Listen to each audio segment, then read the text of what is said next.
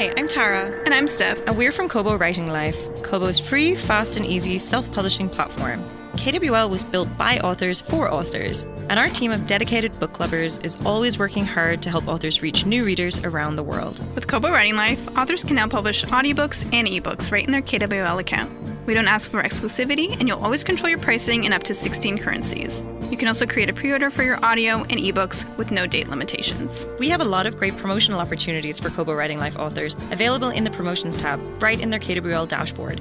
If you're an author and you don't have access to the Promotions or Audiobooks tab, email us at writinglife@kobo.com and we'll get you sorted. We're all about providing excellent support. Create your free account today at kobo.com/writinglife. If you want to learn more about Kobo Writing Life, check out our blog, podcast, and find us on social. Happy writing! Whether you are traditionally published or indie, writing a good book is only the first step in becoming a successful author. The days of just turning a manuscript into your editor and walking away are gone. If you want to succeed in today's publishing world, you need to understand every aspect of the business: editing, formatting, marketing, contracts. It all starts with a good book. Then the real work begins. Join international best-selling author J.D. Barker and indie powerhouse Jay Thorne as they gain unique insight and valuable advice from the most prolific and accomplished authors in the business. The publishing world is changing, adapting. Do you have what it takes to become a full-time writer? If you're willing to do the work, we'll give you the tools. Get your notepad out. School's in session. This is Writers Inc. Welcome to the Writers Inc. podcast. This is a little new thing we got going on here. We've got JD and Zach Bohannon. What's up, fellas? How you doing, man? We're celebrating over at my house. The Wicked Witch to my west, she flew out to California to visit her new granddaughter, and apparently she is staying out there until the virus is done. So until the vaccine is behind us, everything, like she's staying out there. Her husband is outside smiling, raking the leaves, like everybody's all happy. Like there's birds out there singing. It's a beautiful day in my neighborhood right now. We just met one American who doesn't want the vaccine. He's like, just hold off. No, we're waiting on that vaccine. Not yet. Yeah, it just seems so nice and calm out there right now, and it's like her husband is such a nice guy, and like she is just the opposite, and I don't get it. I hate this lady. I've never even met her. Yeah. She well, luckily all our major projects are kind of behind us. We've got all our permits and everything we need, so there's nothing she can do to us anymore other than scowl from the driveway. But it feels lighter out there just knowing that she's not around. That's What's cool, going man. on What's with up you with guys? you, Zach? Oh, nothing. I've got a little bit of family in town for Thanksgiving, and still when they're here, I definitely will make sure I hang out with them. But my wife just kind of wants to hang out with her mom and her sister, so I end up just kind of sneaking off. I've been getting a lot of work done actually, so it's been good. Yeah, I've just been plugging away. I'm trying to get the second book in my Dead South series done. I'm in revisions right now, so just been plugging away on that while the family is out. They're out of the house now, but as I was telling you guys before, so I can say whatever I want and stuff. But yeah, everything's been going good. Cool. Yeah, we've had a busy week here. We had that bonus episode, if you heard it last Tuesday as you're listening to this, and there continue to be developments on the Amazon ACX Audible Gate thing, and we'll keep our eye on that. I have to say, I don't want to spend too much time on that, but I wasn't on the bonus episode with you guys. I actually think it's amazing this is just now coming up. And I listened to y'all's podcast. I read the whole article and stuff that she wrote, and this is not a new thing that Audible has been. I mean, I've been an Audible member forever, and they've been pushing this for a long time. And I've always thought wow, that's really a weird thing, but I just have never really thought about it as an author. And I just think it's really interesting that it's taken this long to come to light. It's interesting. Well, so, if you would have said something sooner, maybe I could have been the hero for this. That's very, very true. It's honestly, I think it's just because the numbers are buried. I've went through all my statements from Audible, and I normally don't look at them, and we talked about that too. I should, but I don't. But they're giving us net numbers, so I've got a decent number of audiobooks that sell every month. I've got no way of knowing, if they're taking 50 off the top of that and sending me the results. There's no way to really tell. But I don't know if you saw this, but I got an email yesterday, and it looks like Amazon blinked a little bit. They've got a canned response they've been sending to anybody that writes to them about this particular issue, but they added a paragraph to it, and the latest paragraph says, effective as of January 1st, 2021, Audible will pay royalties for any title returned more than 7 days following purchase. Yeah. So that's a big shift for them. That's a big deal. Yeah. Yeah. I mean, sorry, go ahead, and then I'll say. No, I was just going to say, like, money wise, I mean, that one statement could be $100 million, out of their pocket. The problem with it is, like, we still don't know the impact of this, going back the last 7-8 years or however long this process has been going on. One of the other things we have to trust them to tell us if it was within 7 days or not. Yeah, and I absolutely trust Amazon 100% with everything that they tell me.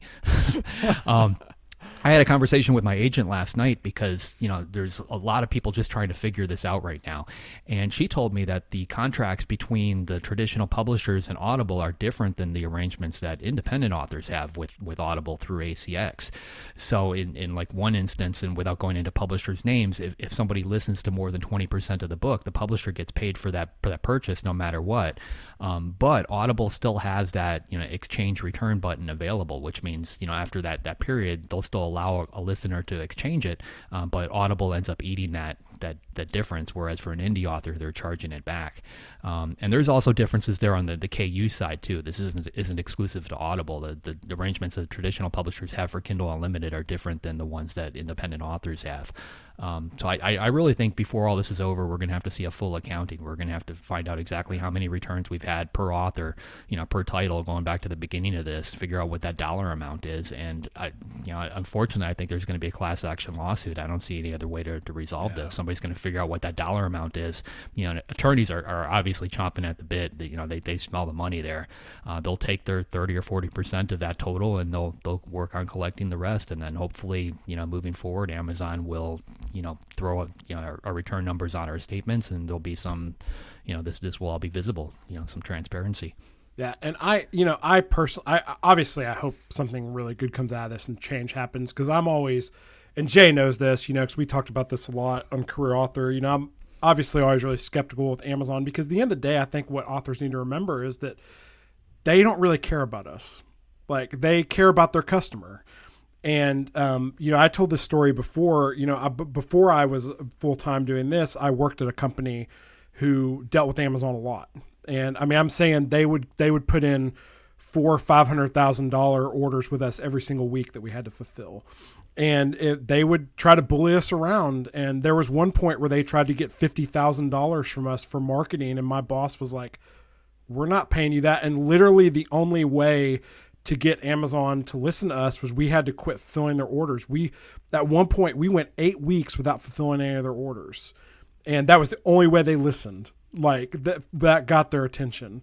So, like, I say that to say, because we're not all going to go pull our books off Amazon and off Audible to get their attention, So right. Like, I'm hoping that some positive stuff does come out of this and that they do change, like, because it is ridiculous. So. But like you said, we won't do a whole episode on this, but the one thing about this whole thing that troubles me, and there's not a solution for this, is we are still, no matter what happens, we're going to be counting on Amazon for reports.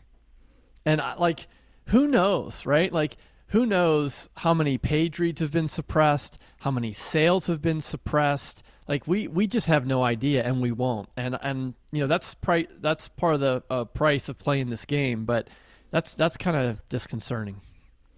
Yeah, I try to look at the positive side of it. Amazon has basically thrown independent authors a business that didn't exist before. Yeah, that's the way I try to look at it. Yeah, too. you got to be grateful for that, but at the same time, it is a business, so we all have to learn to work together. I know Audible is going through its struggles of its own, trying to figure out how to compete against Spotify and some of these all-you-can-eat services that are coming out. Many of the traditional contracts don't allow for streaming of audiobooks, so they have to be based on individual sales. So either contracts have to be readjusted in order for Audible to go to some kind of all-you-can-eat platform, or they need to find some kind of common ground. I think their exchange policy is basically they're their Band-Aid. It's how they're dealing with that for now. And unfortunately, it's coming back to bite them. So I don't think there was any maleficent intent, no bad intent. Like in all this, I think everybody's just trying to survive, including Audible. And I think in the end, everybody's going to end up doing the right thing. It's just a matter of figuring out what that right thing is and everybody agreeing to it. Yeah, it just undermines a lot of confidence. Absolutely.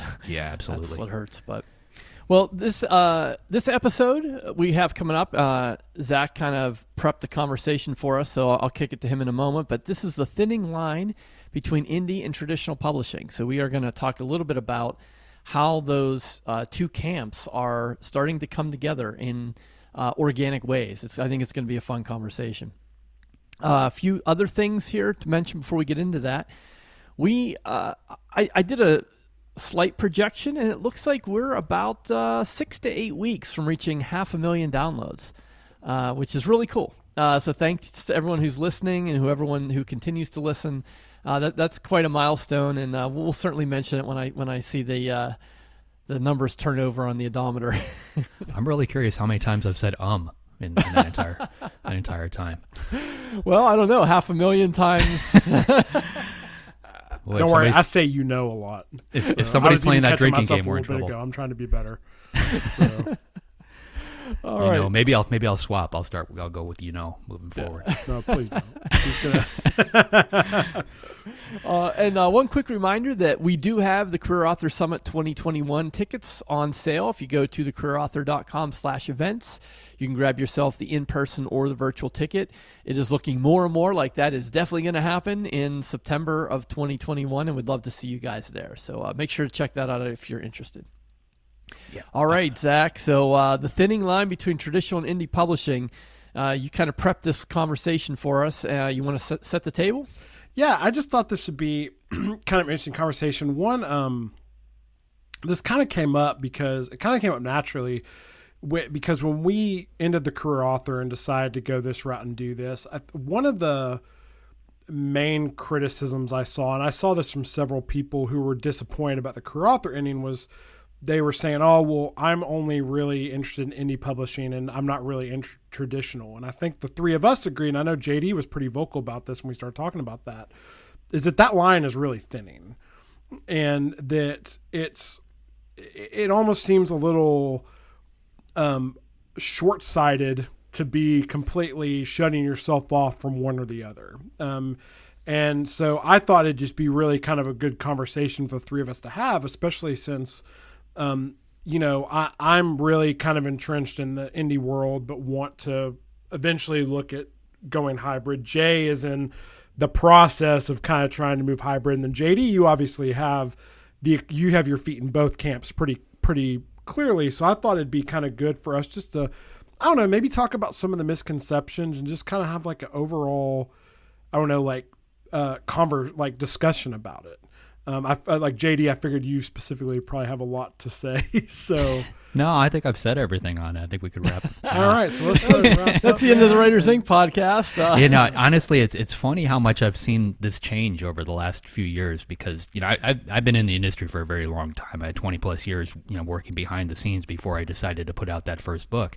And when I had finished Forsaken, I reached out to a lot of friends of mine that had done very well. They were New York Times bestsellers, #1 New York Times bestsellers, that kind of thing that I had started with back in the day. So I saw their entire career grow. And this conversation, should I go indie or should I go traditional, was kind of new at that point in 2014, where people were actually talking about it. I think before that it still happened, but people weren't openly talking about it as much as they were. So I started reaching out to some of these guys, and every single person that I talked to on the traditional side said, no way, don't ever do that. You're going to get blacklisted. That's it's one step above vanity publishing, if that. You don't want to do that unless you've got no other choice. Now this was 2014. Now you flash forward to now, like I'm getting calls from some of those very same people that are saying, how difficult is it to indie publish a title? Or, I've got some of my backlist titles back and I don't know what to do with them. Like they're not out there anymore. They're not available in print or ebook or anything. They're mine. They're sitting here. I don't know what to do. So like people are starting to come around full circle, and I think they're asking that same question that I do. When I finish up a book, what's the best way to get this in front of the right audience, or in my case the largest audience, or a new audience, or whatever it might be. But it's coming down to what's the best way to publish this book, and it's not necessarily traditional. It's not indie anymore, and a couple years from now there might be some other option available out there. Who knows? There's an article that I sent you guys earlier today that came out in Publishers Weekly with it's an interview with Hugh Howey, because he obviously indie published a lot of his titles, and he struck a couple of hybrid deals. We happen to have the same agent, Krista Nelson, but for his Wolf series, he indie published those, and she was able to negotiate a deal with Houghton Mifflin and Harcourt where they're going to put out the print versions of those books, but he gets to retain his ebook rights. Obviously that's huge, and I can see that kind of thing happening more and more. As far as I know, J.K. Rowling owns the ebook rights for the Harry Potter series too, right? So technically that's indie published. I'm sure she's got a big corporation behind it because of the dollars, but from a business standpoint, process standpoint, it's the same thing. Now I've heard though that's because like me and Jay know, we have a buddy, Nick Sansbury Smith, who had a similar deal where he got to keep the ebook rights, but sold the print to Simon & Schuster, I believe, for mass market. But I've heard that that's like a deal that traditional publishers are not willing to do anymore. Like they want the ebook rights too, and getting those print book only deals are really, really difficult. Like, so are you saying that's not necessarily true? No, it's definitely difficult to get. Like I know when Hugh walked into that conference room, he had a spreadsheet in front of him. He knew exactly what those titles were making him dollar-wise. Yeah. And HMH or any publisher that he spoke to at that point, they would have to give him reason to consider giving that up. I don't know the specifics. I don't know what kind of dollar amounts HMH threw out there for him, distribution, things like that. But it had to be a sweet deal, I'm sure, in order for Hugh to take that, because he walked away from a decent paycheck. That being said, I think the traditional guys, and especially because of this virus now, they're starting to see the value of those ebooks. Before it was, their bread and butter was print. Up until this virus, it still was. But now they're starting to realize that ebooks aren't just something we have to do because people want an ebook occasionally. It's something that we're going to need to do. It's part of that process, and I think those sales numbers right now that's what's sustaining them. There's still print books being sold, but I would love to see what the numbers are, and how much they've been skewed by this virus. It's probably completely flip-flopped at this point. They're realizing that, and that's why we're seeing the residuals of that. We're seeing Facebook ads, the marketplace getting flooded with traditional published, they're taking out Facebook ads, they're taking out Instagram ads, they're running BookBubs, they're doing all the things that indies have been doing forever. I think they would have eventually got there, but this virus has just forced everything to move much, much faster. Yeah. I wonder, like, looking at it from the indie perspective, I know that, I think for most, like for me, I'll just talk for me specifically. Like I know one reason why I have been had previously been hesitant about going traditional, and why I'm, or as Jay likes to say, pursuing a traditional deal, because you can't choose to traditionally publish. You can pursue it, but part of the reason for me is just because I've been trying to question like what a traditional publisher can really do for me, with bookstores being the way they are and how they've already been dying. But now you look at what you're saying with the pandemic, like how how much are bookstores really, how much longer are they really going to be around? Like, the way we know it. And kind of the place I've gotten to, though, is I still feel like, because it's really freaking hard for me to sell physical books. Like, I mean, pretty much all my sales come from ebooks and audiobooks. And so, but I know there's a lot of people out there who only read quote unquote real books, so, and I do still feel like there's a place where traditional publishers can help me reach an audience that I necessarily cannot reach on my own. And I still believe, and I think maybe you'll agree, that even if bookstores are kind of going away, that's probably still going to be the case, that they're still going to be able to help people like me reach a new audience I haven't reached before. Well, what I'm finding, and I think this is just the result of me being hybrid, a lot of my traditionally published books, like they found their ways into places that an indie published title might not, like the libraries, for instance. Yeah, exactly. So like I Forsaken, I initially out of the gate, I indie published that, and the sales at the very beginning were okay, but they weren't spectacular. But ultimately ended up selling about 250,000 copies. But in that initial period, I went out to bookstores because I didn't know any better. So I sent letters out to every bookstore. I bought a mailing list. I emailed them. I sent them letters. I wrote to every library. I think I sent letters to like 20,000 different libraries to try and get them to pick up that title. And I could see what was moving on the print side, and very little was. And I had it in the Ingram catalog, so it was available as a hardcover. It was available as softcover. They could get it if they wanted to, but they just weren't. But then Fourth Monkey came out, traditionally published title that went into all the libraries, went into all the bookstores. And what ended up happening is my audience, that found me through Fourth Monkey, decided they wanted to see some of my indie titles through that same format. So if they got Fourth Monkey at their library, they went to their library and said, hey, I want to read Forsaken. I want to read this one. I want to read that one. That caused those libraries to start placing those orders. That was one of the reasons why I worked out a deal with Baker and Taylor, because although Ingram does distribute to libraries, they do it through Baker and Taylor. So libraries for the most part, probably 99.9% of them use Baker and Taylor for distribution. So they place an order with Baker and Taylor will either fulfill that order on their own, or if it's not a book that's in their catalog, they get it through Ingram. So they, one way or another, it flows through that. By going directly through Baker and Taylor, I was able to basically make a couple extra pennies for myself because I'm eliminating a potential middleman. But I'm able to see those numbers now, and my last couple of indie published titles, the ones that I published in English, like they're selling like hotcakes to libraries, which wasn't the case before. And I think once you get your foot in that door, it's difficult for anybody to kind of keep you out. Like it's one of those clubs you just, as an indie author, I think to get to the next level, you need to be in there. So, Jay, to kind of bring you in the conversation, I'm curious, like, because you and I obviously talk to a lot of indie authors and stuff and have a lot of those people in our community. Like, what do you feel like is kind of some misconceptions that we run into a lot with the indie authors have about trying to pursue a trad deal? Like, what comes to mind? Yeah. Well, I think I'll preface the answer to that by saying I really feel a shift in the attitude from indies towards traditional publishing. And I do too, yeah. I think 7-8 years ago, it was very antagonistic. There were camps, and like you were flying your flag, and I won't call them out, but there were certain podcasts and websites who were like, "We are Indian proud," and trad is evil, and that's really softened a lot. And in the conversations I'm having with clients and in private communities, it seems like indies are now considering the pursuit of a trad deal as an option. And I think the other shift that's occurred was at one time, it seemed to be a binary decision. Like you either had to be indie or you had to have an agent and go trad pub. And now I think indie authors specifically are seeing options per book. Yeah. So you it's a don't book have by to book. make It can be a book by book decision. That's right. It doesn't have to be a career decision.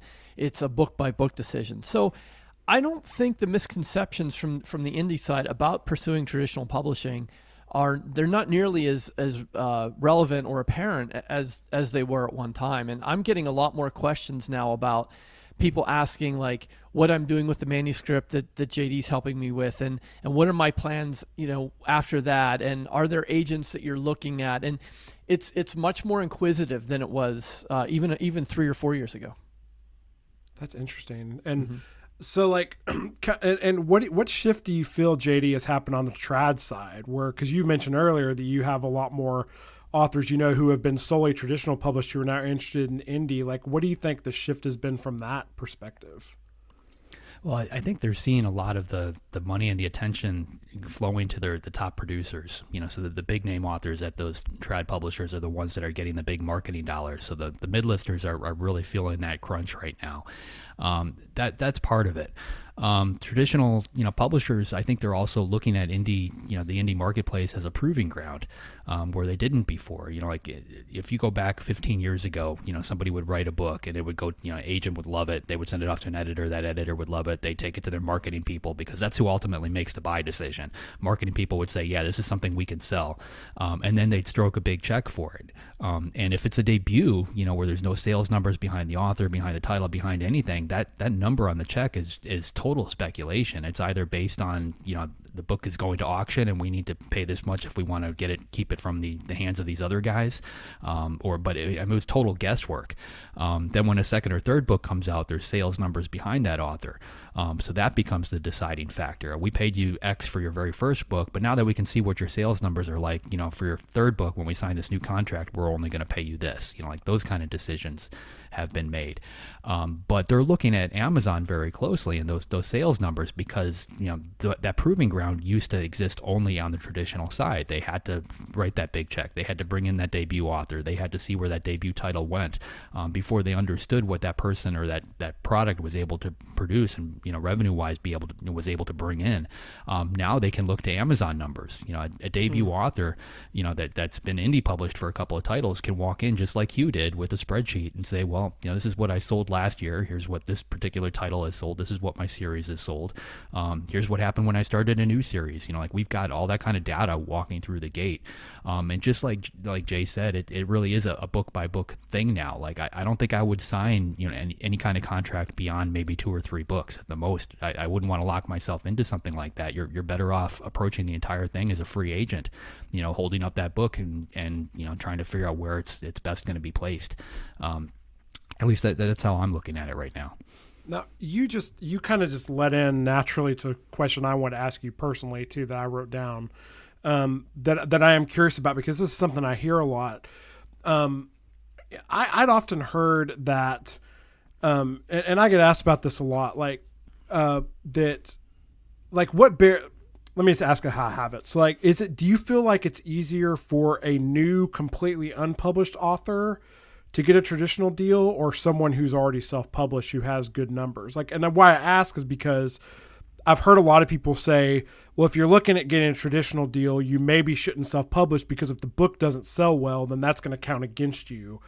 But so I guess what I'm asking is are traditional publishers more likely to sign someone who do they want you to indie publish to prove yourself first, or like a full platform and social media followers and all that? Do they want you to have that coming in, or are they still cool with signing new authors who don't have a platform and who are coming in cold? Well, I can tell you in 2015, right after, I would have, when Fourth Monkey was coming out, I had a number of publishers that wanted it. So we had about a week or so where I was just taking phone calls with these different publishers. And I always got the impression that I was on one side of the phone call, and on the other was one of those, speaker phones in the middle of a conference table with 6 or 7 people all sitting around. And they would all chime in initially about how much they liked the book. And then the very next question was, well, what does your social media platform look like? How many followers do you have on Facebook and on Twitter and this and that? I think everybody is realizing at this point social media platforms don't play as much of a piece. They're not as important as some people thought they were. Definitely not worth the time that I see a lot of authors put in. But those were questions that were definitely raised. I do think the flip side of what I had just mentioned is also true. If you're an indie published author and you're not selling well, and then you try to sell into the traditional world, they'll, not only will they look at those same, they'll go back and look at those figures. They'll still want to see your spreadsheets. They're still going to want to see your sales numbers. And if they're not there, if they're not worthwhile, there's a very good chance they're going to pass on you. So that, it's one of the conversations I have with everybody before they publish that very first book. Before you come out of the gate, Jay and I have talked about this. That book needs to be a 5-star read. It needs to be perfect, as close to it as you can get, completely professionally edited. It needs to be something that any traditional publisher would buy in a heartbeat before you can consider putting it out. If you try to sell it into that world first, and agents pass on the book and publishers pass on the book, everybody passes on the book, and then you decide you're going to indie publish it, that's just, you're shooting yourself in the foot, because, your sales numbers just aren't going to be there.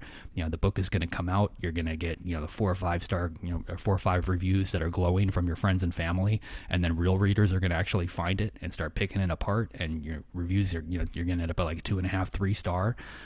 That's the reputation that the publishers and the agents are actually going to see. That's the benchmark that they're going to use when they evaluate whatever it is you put in front of them next. Yeah, and I remember last year I went to a really small talk locally with the author Jeff Goins, who lives here, and he was saying too that he was talking about getting a traditional deal, and he was saying that, and he writes nonfiction, and but he was saying like one of the big things publishers are looking at too is like how many people we have on a mailing list, and he was saying they want, and I actually thought this number was pretty low for nonfiction, but he was saying they want, like if you have at least 5,000 people, then you're in pretty good shape. And that number seemed really low for nonfiction because it's a lot easier to get people on a mailing list for nonfiction than fiction. Like, what's your experience there with like the mailing list numbers? Like, I'm guessing that's probably something they're looking at. Yeah, the mailing list is the only thing I think that's really stood the time. Yeah. Like social media and stuff, people have, you got to have Facebook, you got to have this, you got to have that. Now they're realizing, no, you really don't. But that mailing list, that actually is big. And I've had publishers ask to see my MailChimp data. They want to know exactly how many people I've got on each list. They want to know what that open rate is. They're, and they're drilling down. They're comparing that to the sales numbers that I give them on, other spreadsheets, and they're looking at that and they understand it now. Where they may not have before.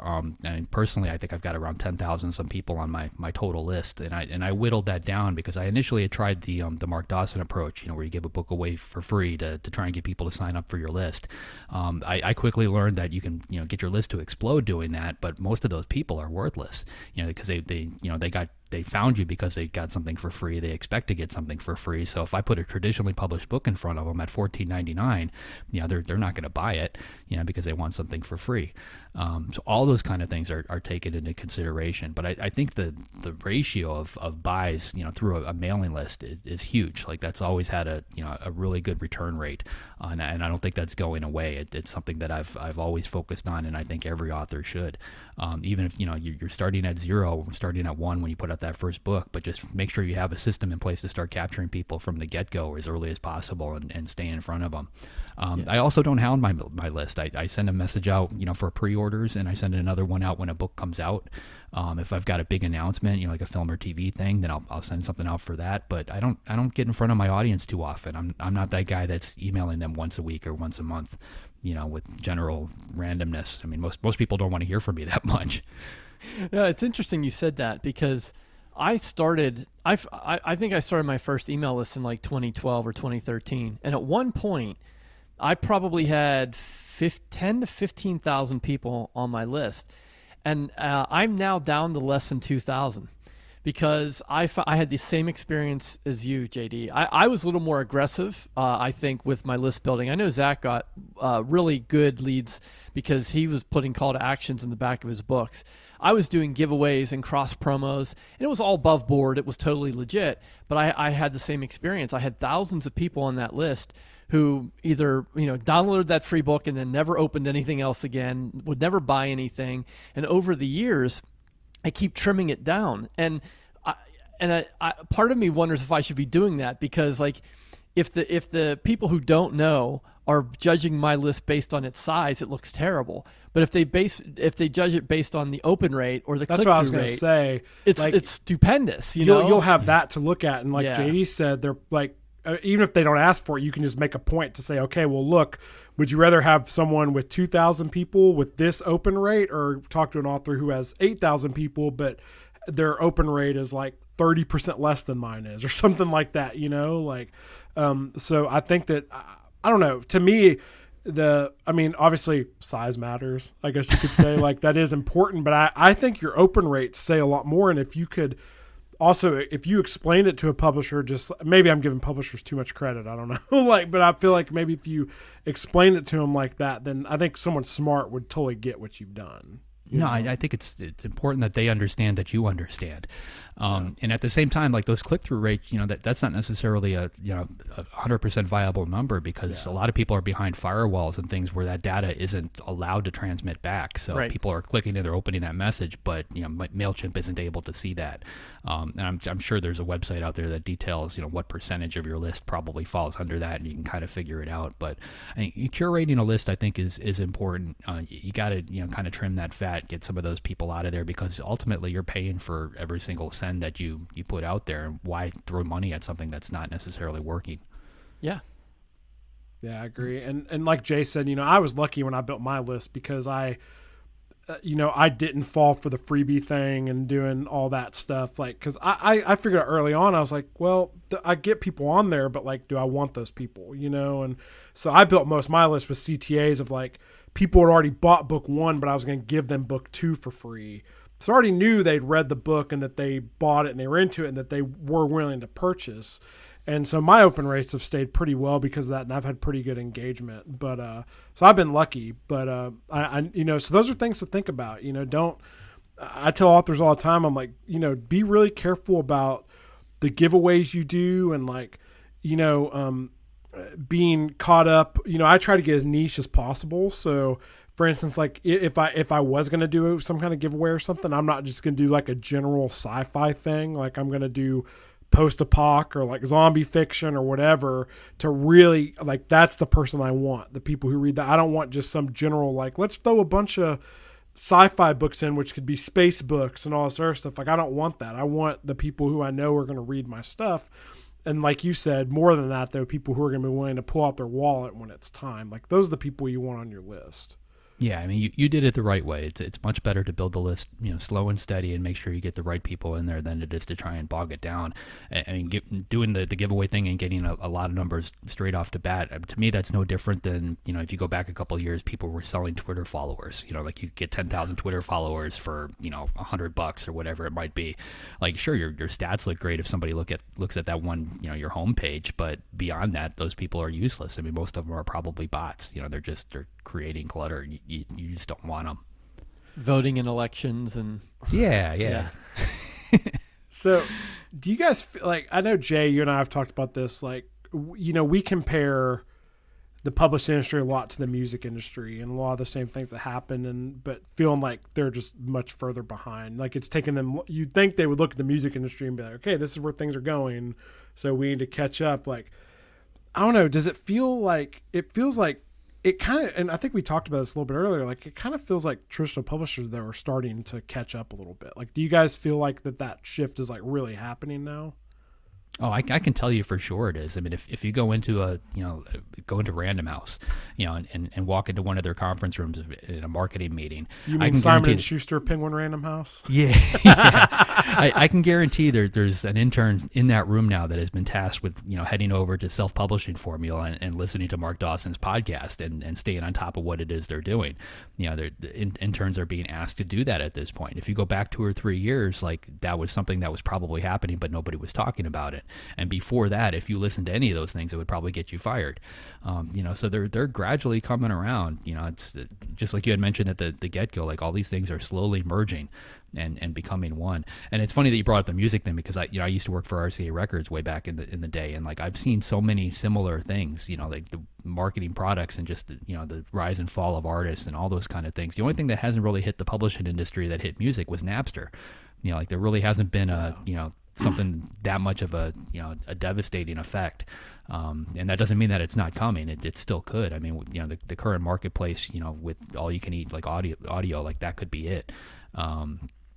It's really hard to say at this point. I don't think that's going to happen, though, because I think that Napster came at a time that it was so new at the time. Like, digital music was such a new thing, and like, if you look at that, people aren't, like, there aren't really people legally downloading music anymore, because the industry has made it where it's just more convenient to have Spotify or Apple Music or something like that. Like, it's easier to get that stuff now and just to pay a little bit for it. And I think that's one place where books were ahead, where like, people don't necessarily need to download ebooks, because it's way easier just to go get it on your Kindle or on Amazon or whatever. Well, You know, I so don't know if you remember this, but like I was working in finance back when all this stuff played out, and Steve Jobs gave a speech at the time, and he said the only way we're going to beat this is if we come up with an easier way for people to get to their music, and he created iTunes. You know, and I think that particular model has kind of, you know, been used now for publishing as well. But, you know, somebody had that conscious thought. They had to make it easier. And it was just sad because it wasn't about, you know, like, you know, they weren't trying to get people to stop stealing. Like people weren't, they were perfectly fine with stealing music. It just came down to what's the easiest way to get music. You know, it wasn't a moral decision. It was an ease of use decision. Yeah, and I think the publishers today have an advantage over the record labels of yesteryear, and they have two things going for them. They are very open-minded to all of the indie tactics, whereas the recording industry just put their head in the sand and pretended like it wasn't happening. Publishers know this is happening, and they're playing. The other thing is they have all the indie information out there to use, like all the podcasts and blogs and books that indies have been writing and talking about for years are accessible to anyone who wants them. So it's not difficult for a Simon Schuster, Penguin Random House, Houghton Mifflin, whatever, to go and grab the same books and the same courses that we've been using and use those themselves. Yeah, absolutely. Yeah. And, I don't want to get too far down this rabbit hole because I think next month the episode is going to be kind of about like the state of the industry type thing. And this kind of falls into that. But, books is really the only place where subscription services also have not completely taken over yet. Like, I mean, they're here. I mean, obviously there's Kindle Unlimited, there's Audible, but I think that's coming. I think that the future of everything is subscriptions. I mean, I follow the video gaming industry really close. And if you look at some of the stuff Microsoft is doing, like it's a really interesting time right now because these new consoles came out and PlayStation is still pushing we want to sell you the razor blade, but then we really want to sell you the blades. So like their deal is like, we want you to buy our $500 console, then buy our $60, $70 games individually. But Microsoft is like, we want you to, you can use any of our consoles, but we want you to buy our $14.99 subscription service, which is basically the Netflix video games where you can play over 200 games for that $15 a month. And so that shift is coming into all the different mediums. It's already with Netflix. Again, we're seeing it with games. It's there with music. And I think it's only a matter of time before that comes to books, and we're on a bigger level than we're seeing now. So. It's funny. Well, the model that you're talking about, like Hewlett-Packard was famous for that. They did it with laser printers. Like you could buy a laser printer, cost them, let's say $200 to produce. They were selling them for $69 because they knew they could get you for $80 for the toner over and over and over again. Yeah. We just are you guys familiar with those little free lending libraries? Yeah. So we just put one of those out in front of our house, and I was watching somebody who came to it, and she took a book out, she put 2 in, and then she left, which is kind of the norm. And I started thinking, like, well, what if somebody were to actually use that as a model? Like if you remember, like record stores, and I don't know if they still do this, but you used to be able to bring in your CDs and sell them for like $2 or $3, and then you could buy one for $5, like that kind of thing. I'm wondering if we might see something similar with books, where you can, like book vending machines where you can trade in books in order to get a discount on another title that you're going to take. Book vending machines, I think, is where the future is at, and I still think it's going to come down to a print-on-demand system that's capable of generating a book right there on the fly inside of a couple minutes. You drop your $10 into the machine, it spits out a brand new paperback, and you walk away. I think that's where bookstores and everything else are all going. It's just a matter of somebody getting the cost down.